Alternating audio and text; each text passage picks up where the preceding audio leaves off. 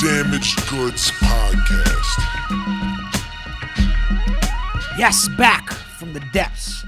I've crawled back from the fucking dirty, muddy, swampy depths of depression to bring you some Damaged Goods podcasts. Yes, the Snake Man is back, a.k.a. Jake the Snake, a.k.a. Jake Frazik. I did an episode last week. I did not release it because I was not satisfied. No, that's not what sent me to a spiraling depression. It just tends to be that way if you have that clinically. Sometimes depression's going depression. But no, the episode was not good, but I'm back. And I aim to, I'm chain smoking CBD joints, and we'll get to that in a second. When you're like, why are you smoking CBD, Snake Man? You're not trying to get high? I'll get to that in a fucking second. I'm going to be filling in this week. I'm going to be subbing for my boy Saint Nick, a.k.a. Santa Claus, if you don't know. I know. They don't want you to know about Santa Claus. They don't want you to know. I'm going to be playing a little Saint Nick this week and bringing you hopefully a few podcasts to make up for it. Because you know what, dude? Santa Claus is fucking busy. That motherfucker got to go around the whole world giving gifts. Probably fornicating with women across the globe. He's probably a player. Even though he's a little chunky, we know that physical looks don't matter if you've either got a 20-foot dick, a really nice car, or lots of money, or in his case, all the toys in the fucking world. Anyway, I may be, hopefully, most likely, bringing you more little tidbits like this. And yes, I'm smoking a CBD joint because I drank a bunch of coffee earlier. Always been a fucking secret, passionate desire of the Snake Man's to smoke cigarettes and drink coffee. I drink coffee. I don't smoke cigarettes. I abhor them. My mother and her friends smoked them when I was a kid. Blowing that shit in my little Snake Man face. It's disgusting. It gets trapped in your hair, your clothes, this and that. I do have a penchant for ganja. Smoke a lot of THC, trying not to be blazed all the time, so I'm smoking CBD joints. Yeah, it takes the edge off a little. But it's for the oral fixation. Get your mind out of your gutters. Get your mind out of the gutter. Oral fixation refers to, someone who smokes a lot, they bring a cigarette close to their mouth. What, like a penis? No, dude, get your mind out the gutter. I'm just trying to, curb my addiction because we could be addicted to a lot of things, and I partake in a lot of things. Thankfully, addicted to none except for this shit right here. So, yeah, I'm fucking chain smoking CBD joints to bring it down. Can you not tell I'm coffeeed up right now? This isn't cocaine, meth, Adderall, none of that shit. This is fucking coffee, the legal drug that you're allowed to drink all day at your 9-to-5 job as long as you chime in like a good little worker bee and do your shit. Anyway, yeah. Fucking fantastic, right? Happy holidays. I'm going to start it off with, before we get to the meat and potatoes of the podcast. Ooh, what wordplay. What are you, a writer or something, Jake? Before I get in the meat and potatoes of the podcast, I'm going to bring you a little harsh reality that involves potatoes. French fries. We all love them. What a tasty treat. Sometimes it's just to accompany your burger. Sometimes that's your whole fucking dinner because you're a savage. Go for it. We're going to talk about different kinds of French fries. Steak fries. Miss me with the fucking steak fries. Keep the fucking steak fries. You're going to give me steak fries? Just might as well give me a fucking baked potato. You know what?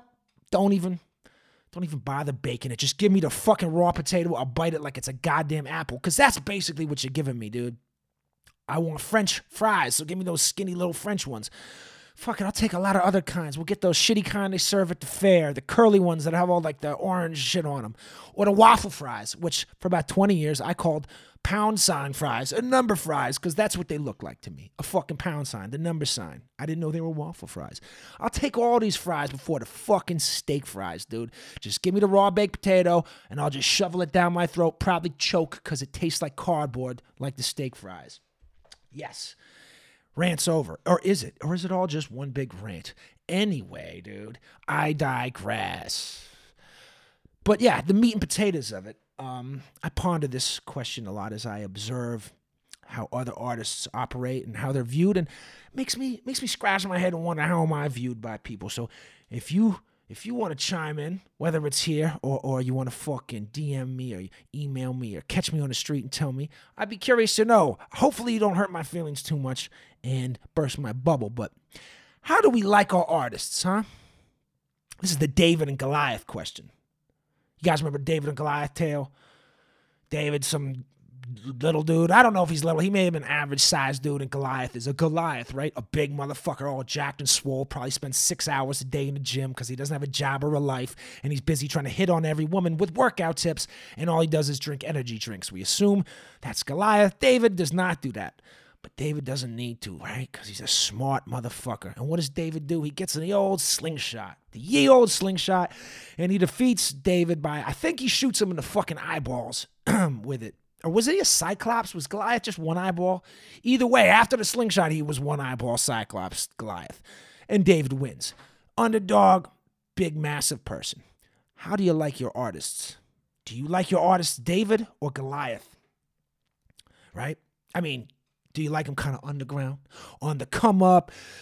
They're still making their bones, earning their stripes, getting on top. Or do you like them when they're just fucking on it? They just run shit. They're just the number one, the top shot. They're the popular shit, and everybody likes them. And they're usually super rich and famous at that point. And obviously, us as fans of art, music, books, fucking film, cinema, if you will. Excuse me. That's what happens when you chain smoke CBD joints all day. You're gonna those moments. We like to hipster flex on artists, you know. I knew about them first. Yeah, they were a good band, but I liked them better with the original singer. Or, you know, this restaurant is great, but it was way better before they franchised the 2 other ones across the city. You know, getting in on the ground floor. I talk about this a lot. When you're invested on somebody at the ground floor, and then they get a little bigger, and you feel like they sold you out. They said, fuck you, man. We're going to get bigger and screw your fandom over. They're out to get your fandom of them. Not at all. Nah, they just want success, or sometimes success just finds them. But we all like them better when they were just ours. It was our private, personal relationship with said artists before they got super rich and famous. And sometimes it's easy to continue loving them as they do grow in stature and fame and fortune because they don't deviate from the method to their madness. They don't abandon what got them there, what you fell in love with them for. And that's a beautiful thing. But that's not always the case. Sometimes, in fact, to get to that larger stature, you have to abandon those. Or you have to adopt something else to get you to jump a few levels, because those hurdles get higher as you progress in the game. I mean, did we tire of Jay-Z lyrics when it came to the repetitive rich bragging rap about, you know, like Picasso paintings and shit you couldn't even afford to look at? Is it relatable? Does it even matter if it's relatable? Perhaps we want that escapism from it. I mean, we like entertainment for fantasy, and a lot of art is entertainment. Let's call it what it is. We like it because it teaches us, it soothes us, it comforts us, it inspires us, blah, blah, blah, but it also entertains us. So maybe we want that fantasy, right? My girlfriend watches all these wild sci-fi fucking shows and shit because she likes the escapism. I find myself knee-deep in rabbit holes of organized crime documentaries on YouTube because it fascinates me and it's escapism. I'm not joining the fucking Gambino crime family, but I enjoy watching these things. So do we even care if they get to a level where we can't relate to them, you know? But there's also something, kind of a stagnant level that you could reach when you've won all the awards. You got all the praise, the accolades. God, I'm such a good enunciator. They've got all the money. They've got everything. They've got the girl. They've got the guy. It's all perfect. What more to drive them? Why even create? You know, I always think I use Nas as an example. There was a period in his career where I could feel the uninspired energy in his voice. It was palpable. And it takes something to spark that again, you know. Him and Nas and Jay-Z had a very famous battle. Kind of lights a fire under his ass. Or, you know, his mother passes away, sadly. Even years later, the Life is Good album, which I regard as a classic, there was a lot of passion and energy and inspiration in there. Dude just went through a divorce. Sometimes you need these things. And we don't want travesty to befall our favorite artists, but something has to keep you inspired. And when you're not rich and famous, when you're not Goliath, when you're still David, when you're still David, just that drive alone is it. You don't have to be fucking handfuls of travesty. You can just drive in yourself because you want to get better, bigger, excel, spread your art to more people. You know, struggle and strife always helps, but it's not it. And then sometimes artists, they reach this larger level of fame, this Goliath level, later in the game when it maybe don't even matter anymore. We find this a lot with stand-up comedians, right? They do 10, 15 years, and then they start popping off, and they're in their 40s, and maybe you're just not going to change. You're already your character's cemented in a good way. I mean, that's a good thing, you know? Or like, I think about writers like Charles Bukowski. You know, he didn't reach his fame and fortune until he was in his 50s. He's already been writing, putting out books and poems and short stories, and now he gets this praise and these accolades and this money. Does his character really change too much? Nah, because fuck, you didn't seem to change him at all. And do we hate it when these rich, famous people change? Because we kind of get mad. And then, you know, if that happens, that ascension in their careers, does it change? If we're artists ourselves, are we projecting because we're scared that that's going to happen to us, you know? Every artist, when I was a musician, as a writer now, and all my friends in the different realms of arts, we've all spoken about this in our own heads and with each other, and perhaps even in the press and the interviews and shit, about how we would never want to change. We don't want to switch up. Yeah, we'll get the money and the new cars and all that, but we're going to keep it real. We're going to hang with the same people. We're going to treat other people the same. We're not going to change. God, that would be such a fucking horrible thing if it did, right? We'd be just double back on our words. But I've seen it happen. And I don't mean on the super duper level, although I have, but I've even seen it on a lower level. I have friends who were struggling financially and whatever. Their art starts to bring them some money, some success. And it's not always millions. Even it could be hundreds of thousands or even less than that. And I still seen motherfuckers switch up. I still seen it change people because it's powerful, man. It's powerful because you don't know until you're there. We all like to imagine we won't sell out, we won't change, we'll keep it real. Everyone in the crew's going to stay the same. We're going to be tight. Our ethos and morals are not going to get chiseled away one little bit. But you don't know until it happens. And I've seen it happen to people I thought were good folks, kids I grew up with. And it's funny, man, how it changes. And by funny, I mean fucking sucks. Let's be real. And do we hate it when these artists change? And then they're real big. They're real Goliath. And they're telling us what to do, how to do things, how to feel. And do we resent them? Because they're no longer on our level. They don't understand you no more. They might like you as a fan, and I like all my fans. What artist wouldn't? And but they're not on the same level. They're not living the life you're living. So how are they going to fucking relate to you when they're eating caviar for breakfast and throwing lobsters at peasants, and you got ramen on the fucking stove? It's just not in the same realm. Just keep it funky. We don't like it when they tell us to do that. It's insulting. It's like when rich politicians and shit are telling you what to do. Like, motherfucker, you're fine either way. You know? Like I always use this example, you know, people, election time come around and somebody famous, doesn't matter which side of the political realm they're on, they're going to tell you who to vote for because they just want to have a good look in the media. They want to pat themselves on the back and say, I'm a good actor. I'm a good musician. It don't matter who fucking wins. You're still going to be in the mansion in the hills. You still got that goddamn Bentley. So it don't really matter who's in office to you. It might fuck over a working man, working person, working woman. It ain't fucking you over. You're doing just fucking fine. I think a week or two ago, Seth Rogen, he's an actor. He's a comedian. He's not a stand-up comedian, but he's a comedic actor. And he's a writer, producer. Made some great flicks. Shit I love. He came at some dude I believe is a journalist. I really should be more informed, but this is damaged goods, so you're going to get what you're going to fucking get and just dig it because it's my style. He came at some journalist who was on Twitter complaining because his car had gotten broken into and robbed in glorious Los Angeles.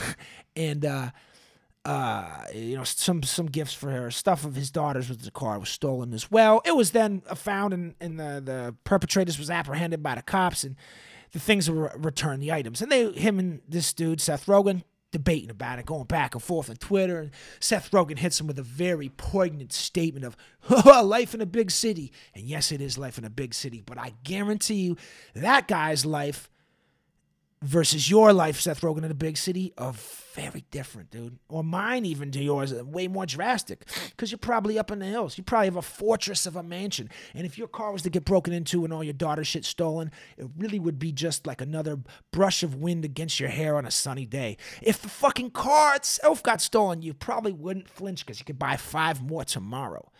So when you're trying to tell other people how to feel about something that affected them directly, fuck off with that shit. You live in a fantasy world. Do what you do best. Make some funny movies. Laugh. Make us laugh. Make us cry. Make us sing. That's what we like you for. You know what I'm saying? I don't listen to my musicians based on their political preferences or what they're going to tell me to do. I mean, if they had some really fucked up ones, maybe I would not listen to them, but that's not the reason you fell in love with them. You find out about all that personal shit about your favorite artists after the fact. The fact of you now like this person for whatever they do so beautifully that you appreciate it. You know what I'm saying? I mean, do you want to hear the new Doja Cat song, or you want her to tell you what to do in the next election? You want the new Stephen King novel, or do you want him to tell you what to eat and what not to eat? I don't know. David or Goliath, how do you fucking like them? Maybe both. Maybe, who knows? Maybe there's a happy medium out there in the world. I'm not sure. Fung War Bus. Who knows about the Fung War Bus? Because there's a whole shitload of reminiscing on the interwebs, aka social media, about the Fung War Bus. For those who are not aware of what this is, I will enlighten you. It would be my grand pleasure to enlighten you. The Fung War Bus began as a bus that would travel between the Chinatowns of Boston and New York. And it would later spread out to Boston and New York and Philly and I think D.C. and Norfolk, Virginia and the like. And way, way back, if you guys really want to get on some reminiscing, let me hipster flex on the Fung War Bus and be a fucking absolute dickhead for a second. I remember when that shit wasn't even a bus. It was one of those, I don't know what you would call it, kind of like not a utility vehicle. This is going to sound inaccurately fucked up, but it was kind of like those vehicles that might be accessible to people who were handicapped in wheelchairs with the wide opening doors. It's not a Greyhound. It didn't have a bathroom in the back and those reclining seats. It was something much smaller. That used to be the one that used to go between Chinatown and Chinatown. And then it became the buses. And after 9/11, nobody wanted to go to New York, I guess, and that shit was about $5 a pop. And then eventually in Chinatown, Boston, for some reason, it stopped running there. You had to go to South Station, which is our major bus station. But it was still bringing you to New York City, to Chinatown. Now, this was not like a Greyhound or a Peter Pan or whatever that was going through those same kind of levels of security. Like you go to, Penn Station or whatever the fuck in New York. Cops is everywhere. Canines is everywhere. National, federal funding post 9/11. They are out to get the terrorists. They're hunting for bin Laden, and maybe bin Laden lives in your backpack. Maybe bin Laden was living in the small part of your backpack where no bin Laden, but just some illegalities that you was now caught with. So people who might have been doing things with illegalities was taking the Chinatown bus. The rumor on the street, the urban myth, which maybe not so much a myth, was that the triads or the tongs ran the Chinatown bus, and it was a great vehicle to, not literally, but yes, literally as well, a vehicle to transport illegal narcotics between these major cities. And you're running a bus every hour for 14 hours a day between these cities, and you've got actual passengers, so it looks real, and drivers that are on speakerphone screaming the whole time, maybe endangering you, definitely. Nothing happens. This shit's all under the bus. It's wherever they got it. It's under there. But as individuals, young kids, maybe we was bringing illegalities on these buses and doing things like that. And then this bus was full of characters. Oh, man, the characters. That was just something to brighten it up. And perhaps, you got to pass the time. But, these were the best of times and the worst of times, and mostly the worst of times. It was sketchy, dude. I mean, how many times can I say that I had to get off the bus because it broke down on the side of the road and you wait around for another hour for another bus to come only for it to be absolutely jam-packed? Or to have to get off the bus because it broke down to watch it burst up into fucking flames on the side of 90 or 84 or whichever highway the bus was on when you were on it. Or the 9-hour, 15-minute ride I had between New York and Boston in a snowstorm when the motherfucking, this is, brutal amount of time on a bus. Your phone's dead. Your iPod's dead. This is the days of iPods, yes. And your book is read because you're a good little boy that reads fast. And now you're just bored out of your fucking mind and you want to choke yourself with the headphone wires or your neighbors on the buses because they won't shut the fuck up and the bus is reeking of either Chinese food or Burger King because that was the halfway stop point where everyone would get off and maybe smoke a joint or smoke a couple cigarettes if that's your thing, and then go get this Chinese buffet, which always smelled like cleaning products in there, like heavy bleach on the floor. Or, of course, the other lovely option, Burger King, America's favorite home for crap. So, yeah, the fucking bus would be stanking. So you did your best to kind of soothe the pain. So what dudes do? Dudes go in that fucking bathroom in there and take some blazers, dude. You smoking a little ganja up in there, a little Jaja Warrior medicine up in the motherfucking bus bathroom and using a hit towel. Maybe dudes are drinking on there. Maybe you're receiving oral pleasures from a lady friend in the back row. These are the things we did while smuggling illegalities on the Fenghua bus as youngins. And then, you know, you get a car or you stop doing things that required you to even have to ride this bus, or you just level up and take the Amtrak, which is a monopoly in this country, but far safer than all the times that Fenghua crashes, flips over, burns, and you're just fucking alive. And you're so goddamn thankful it's alive for the holidays with your family because you didn't die in a Fenghua. But let's reminisce about it. Let's get the sweatshirt and make it cool.